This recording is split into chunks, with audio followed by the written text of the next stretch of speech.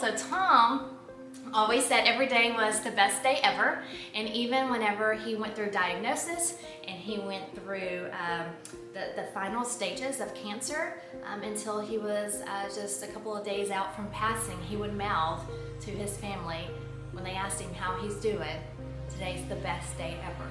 He had a positive attitude, knowing his days were numbered, but he always said it's the best day ever. And I'm inspired by that. He taught me to look at each day like that. So that's what I'm here to help you with. No matter what you're going through, try as hard as you can to count your blessings, not the negative that's going on in your life. And when you wake up, say, "I'm going to make today the best day ever."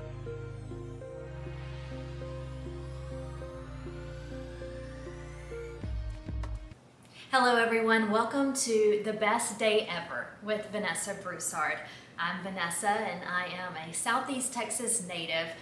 What you're about to hear, a story I'm about to tell you, is a story of love, heartache, tears, losing my husband to cancer, losing a child stillborn, but then in the end, trusting in God and knowing that the best was yet to come, and I have a happy ending, a very blessed, happy ending to tell you. So a little bit about myself. I am from Southeast Texas, and I am a longtime journalist in Southeast Texas. For years, I was a news producer, a news reporter, and then a news anchor in my hometown of Beaumont, Texas.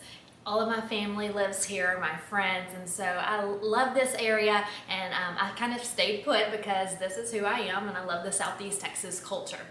As a reporter many years ago for Channel 12 in Beaumont, Texas, I remember the day vividly that I walked into work, and my assignment editor, as I walked in, said, "You're going to cover the South Texas State Fair today." And I said, "Okay, good." Like, I was happy because usually I cover a lot of hard news, and that's fatalities, murders, what's going on at the courthouse, things like that. So to have a fun day of covering the South Texas State Fair already made my day. So I asked him, "Who's the media person this year?" And he told me Tom Broussard. Well, I had never met Tom Broussard, but I knew he was a businessman in Southeast Texas, and his family has a long history of doing business in our area. And so I called him. You know, if you're older like me, you remember the Rolodexes that we used to have to keep names and phone numbers. Well, that's all digital now. So I typed in his name in the computer, and his cell phone number came up, and I called him and asked him if he would meet my photographer and I at the South Texas State Fair to do an interview. He agreed, and we met. And he was the nicest, genuine, kindest man I had ever met. I went home and asked my mom, "Mom, do you know Tom Broussard?" And she told me that day, that evening, "I don't know him personally, but I know his family. They're a great family." And I explained to her that I interviewed him that day, and he was just a wonderful, nice, caring person. Fast forward about a year and a half or 2 years, and I had seen him at events and around town and would greet him and say hello, but we never had any contact until one day I was really involved with the animal care service here in Southeast Texas, where they try to get animals adopted and saved. And I was doing a live report one morning, and he sent me a text to my cell phone that he didn't know how I could go to the animal shelter and not bring home all of the animals. Well, I kind of laughed and I said, "Trust me, I want to save all of the animals." And it's hard to go into shelters, as you know, if you're ever looking for an animal to adopt. You want to bring them all home. And so from then we started talking, and months went by, and we started dating. And when I tell you, he is the nicest, genuine, kindest, loving human being I have ever met. He truly was. I knew when we started hanging out, before we started officially dating, that I was going to marry him. I knew it. And so we start dating, we start traveling, never had an argument. We were blessed to be with each other, and every birthday that came along, every holiday that came along, Father's Day, he has an older son from a previous marriage, older son Lee.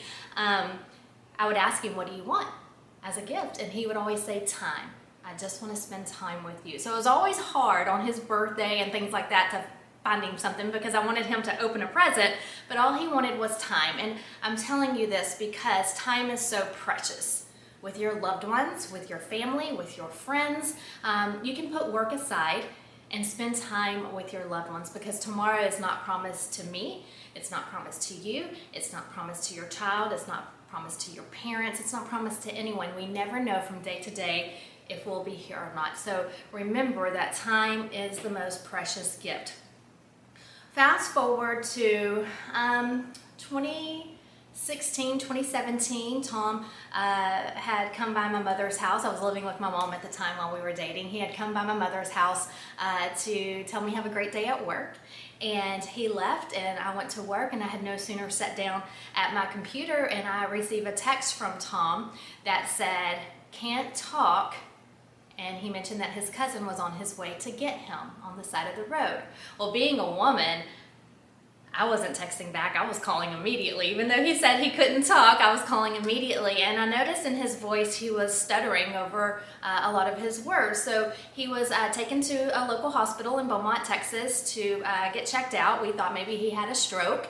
And come to find out, they couldn't find any signs of him having a stroke.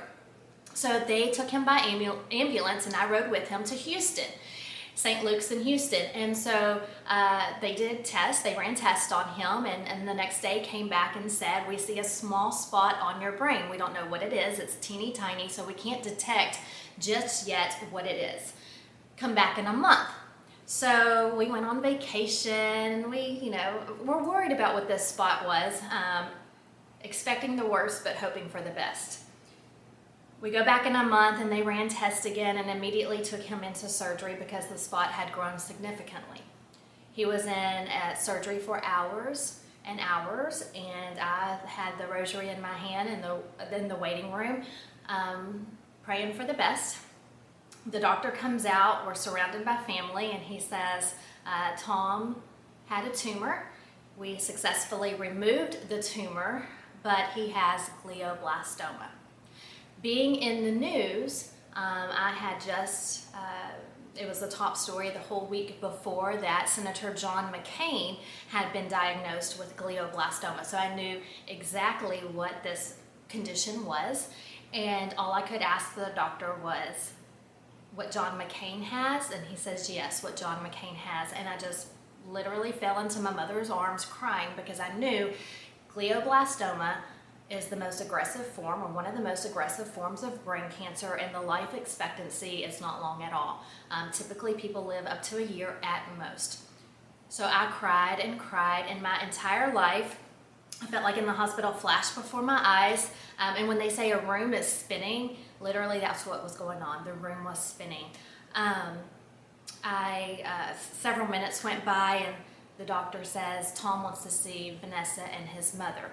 His mother, as sweet as she is, said, Vanessa, you go first. So I go first, and the doctor stopped me in the hall because I was just crying and crying and crying. He says, you cannot go in there like that. You need to be positive for him. And I was like, okay. So I wipe my tears, and I go in there, and he grabs my hand, Tom does, and he says, are you okay? And I just went, and he says, Vanessa, and I just broke down because I couldn't hold it. But I want to tell you too, that's how Tom was. So even though he knew that he had this condition, he wanted to make sure I was okay. And so clearly I was not. And so we visited a little bit, but there was more family, like his mother and others, his son Lee, who wanted to come in and see him.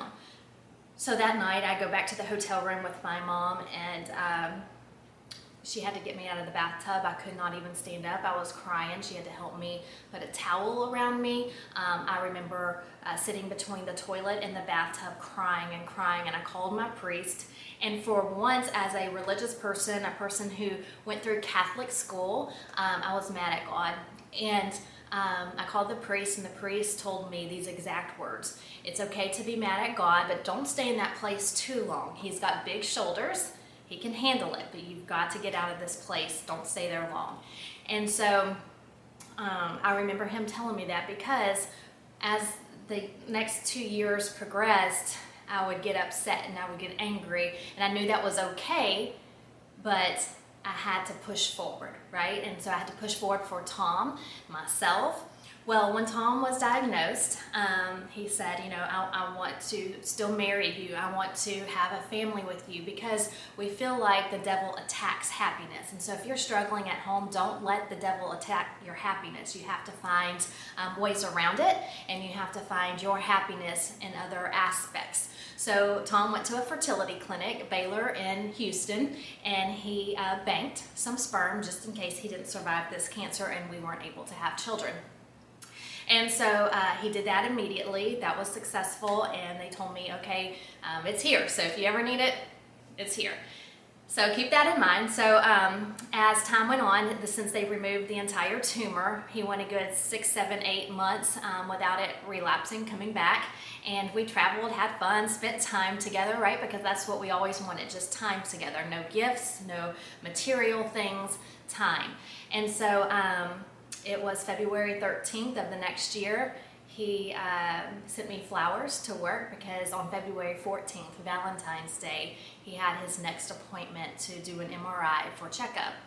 And so we celebrated Valentine's Day on the 13th. February 14th rolls around, Valentine's Day, he has a checkup. His cancer had returned.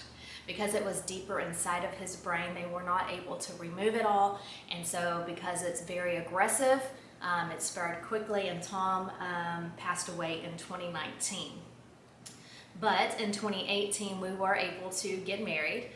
It was a struggle to get there, but he made sure that we had the most beautiful princess-like wedding for me at a Catholic cathedral in Beaumont. It was gorgeous. We had a wonderful turnout of family and friends who I'm blessed to call my family and friends. Everyone was so supportive through this journey with Tom and I, but we didn't even get to celebrate our first wedding anniversary. He passed away about 1 month before our 1-year anniversary. So not only was I struggling with the loss of Tom, I was also struggling with why was time, the only thing we ever asked for, taken away from us, because between the time that he sent me that message at the animal clinic to the time he passed, we had spent 5 years together, but 2 of those years were battling cancer. I was pregnant with my first child, our first child, whenever Tom passed. I was about 6 months pregnant, and when they say what doesn't kill you can make you stronger, this is a story of that, but also how being heartbroken can kill you. So Tom passed away in March of 2019. March of 2019. I was about 6 months pregnant. 3 weeks later, I was being taken to Houston by a medical helicopter with a condition known as preeclampsia. It's a pregnancy condition. I had it extremely early due to the stress and heartache and just the sadness I was going through. When women who are pregnant usually get preeclampsia, it's in their 3rd trimester. Well, mine hit early on. And if you're not familiar with preeclampsia, it's a condition that they do not know how it starts, they can't control it, and basically you just have to end the pregnancy. So if you're far enough along, they go and take the baby, and because it can be fatal for the mother and the child. Well, since I was only 19, 20 weeks along, it was too early to deliver my child, so they sent me to Houston by medical helicopter. Again, this is just weeks after Tom passed. They told my mom to pack me a bag because I was going to be there a while. I was there for 4 weeks. Every day mattered, trying to save my child, and unfortunately, we couldn't save him. I was fading fast. My kidneys were shutting down. They knew one of us was about to go, but because I felt like I had lived already, I wanted to save my baby and give him a chance to live. His name was Tommy. So we go in one day for an ultrasound, and because they were testing me every single day, we go in one morning for our next ultrasound, and we found that he did not have a heartbeat. So if you can imagine what I had left of Tom, the only thing I had left of Tom was taken away also. So I lost Tom and my child, buried them both a month and a half apart. The doctor told me whenever I was released from the hospital, I was at a point to where I really didn't want to live. I had no reason to live. I love my family. I love my life. Everything was great, but I felt like my husband and my child were in heaven, and that's where I wanted to be. So while the doctors, after I delivered Tommy, were still trying to save me and to get my kidneys functioning again and making sure I was okay, I literally didn't want them to. I wanted them to stop all medications. I wanted them to pull out every plug they had on me, the catheter, everything. I did not want them to try to save me, but of course that's their job, and that's what they were doing. And they specifically told me, a doctor told me, you have a purpose here. And I asked, what's my purpose? And he says, I don't know, only God knows. Well, so I kept that in the back of my mind. Surely I have a purpose here, because I was fading and God could have taken me too.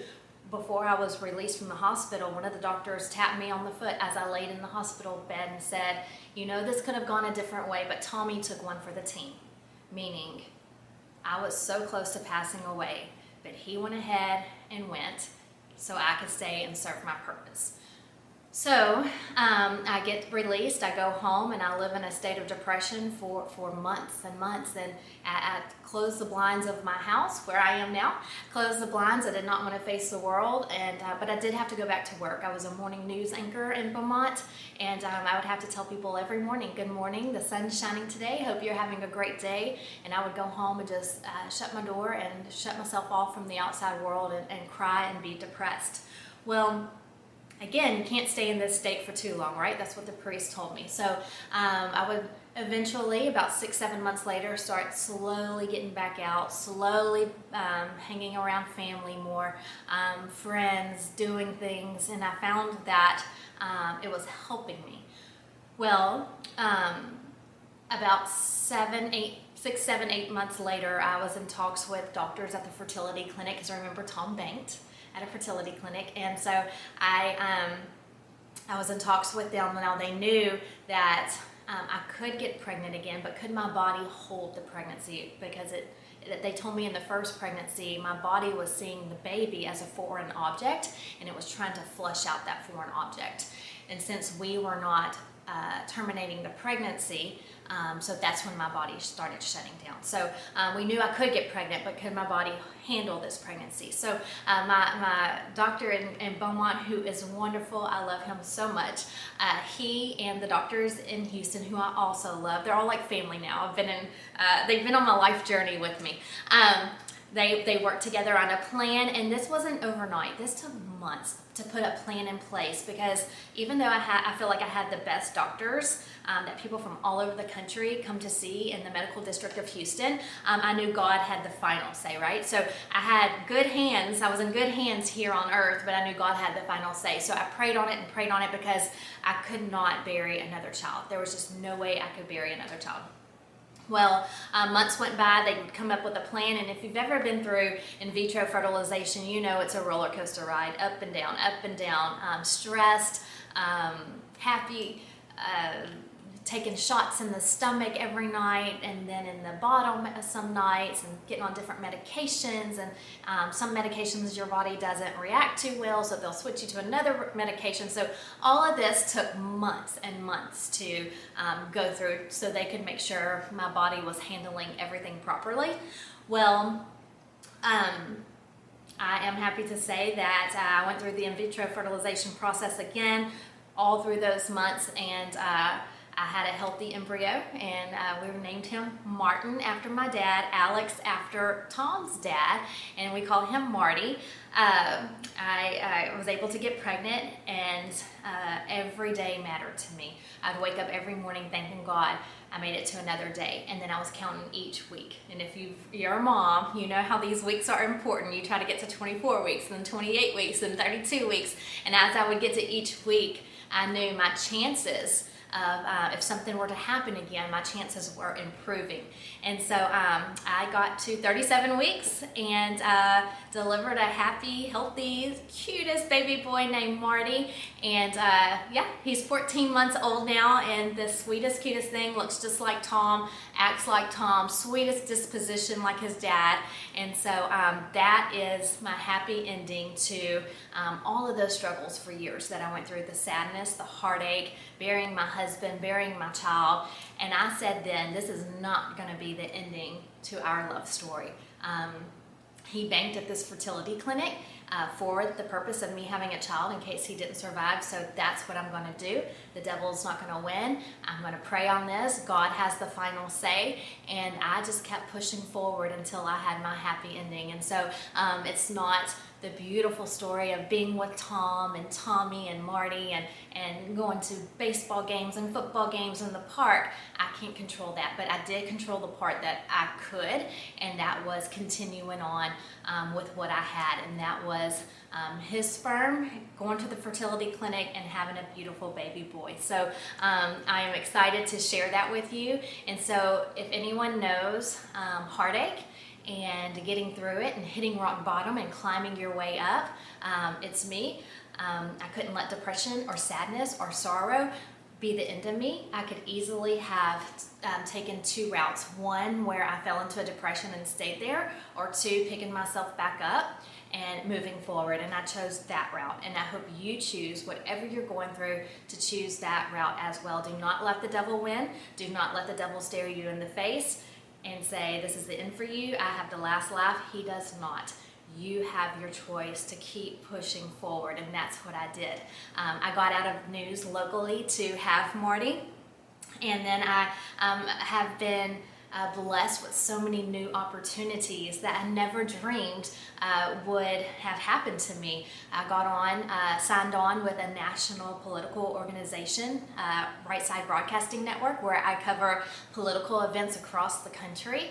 So I fly out with them whenever they need me. And now I am here trying to help you, because I feel like now, after all these years, telling my story, because for so long I couldn't tell it. I just kept it to myself. Now I'm telling my story, and I feel like when the doctor says we don't know your purpose, only God does, I have finally figured out my purpose. To be a mother, the best mother I can be to little Marty, and then also help whoever I can at home, because you have a choice. And being in the news business, I have seen so many, covered so many stories of people who just spiral downhill. You cannot do that. And so I thought, you know what? I have hit rock bottom. I have been there. I have cried, pleading to God to please not let this be the case. But I picked myself up, I climbed my way out of that hole, and I continued pushing forward, and you can too. So I wanted to share your story, or share my story with you, so you would know that I'm always here for you, no matter if you're going through issues at your job, in a relationship, with a terminal illness, with a child that maybe is a teenager and hard-headed and you can't get to them. I can help you with that as well. I've been a teenager and I've been off to college. I've actually had several emails today from mothers who want me to help their children who are teenage years. I can definitely help with that. So if you need anything, I'm always here, because I feel like we're all in this together, no matter what it is. So that's my story. That's who I am, and I'm glad you're here today to listen to that. And again, if you want anything, need anything, have a shoulder to cry on, just someone to vent to, please send me an email. You can do that at vanessabroussard1@gmail.com. You can go to my website, vanessabroussard.com. There you can schedule a one-on-one. Also, if you're with an organization, a church, a company, a corporate organization who is looking for a motivational speaker, I would love to come talk and share my story, and also inspire others to live their best day ever, because it truly is. When you wake up every day, you have the opportunity to make sure it's the best day ever. It's all in your attitude and how you look at life. We have so much life to live. I never imagined in a million years that I would be a widow at 37 years old, and that I would have to go to the cemetery at 37 years old bringing flowers to my husband and my little baby. But I do it. I do it for our birthdays. I do it for Father's Day. I do it for Christmas. And then I just continue on. And I continue on now with my little boy Marty by my side. And so you can pick up where you are too and move forward. You can start today and climb out of that hole if you feel like you've hit rock bottom, and I would love to help you with that. So go to my website, vanessabroussard.com, and if you're watching on YouTube, make sure you subscribe to my YouTube channel, Best Day Ever with Vanessa Broussard. We'll see you right back here next week. We hope you subscribe to our YouTube channel. We're also on all other media platforms, and next week we're going to talk about domestic violence. A woman who is from Colombia, suffered from domestic violence, moved to America to become a citizen, and she has worked her way up. So please join us for that inspiring story next Monday here on The Best Day Ever with Vanessa Broussard. I want to thank our sponsors. Huge thank you to BCPR and Marketing.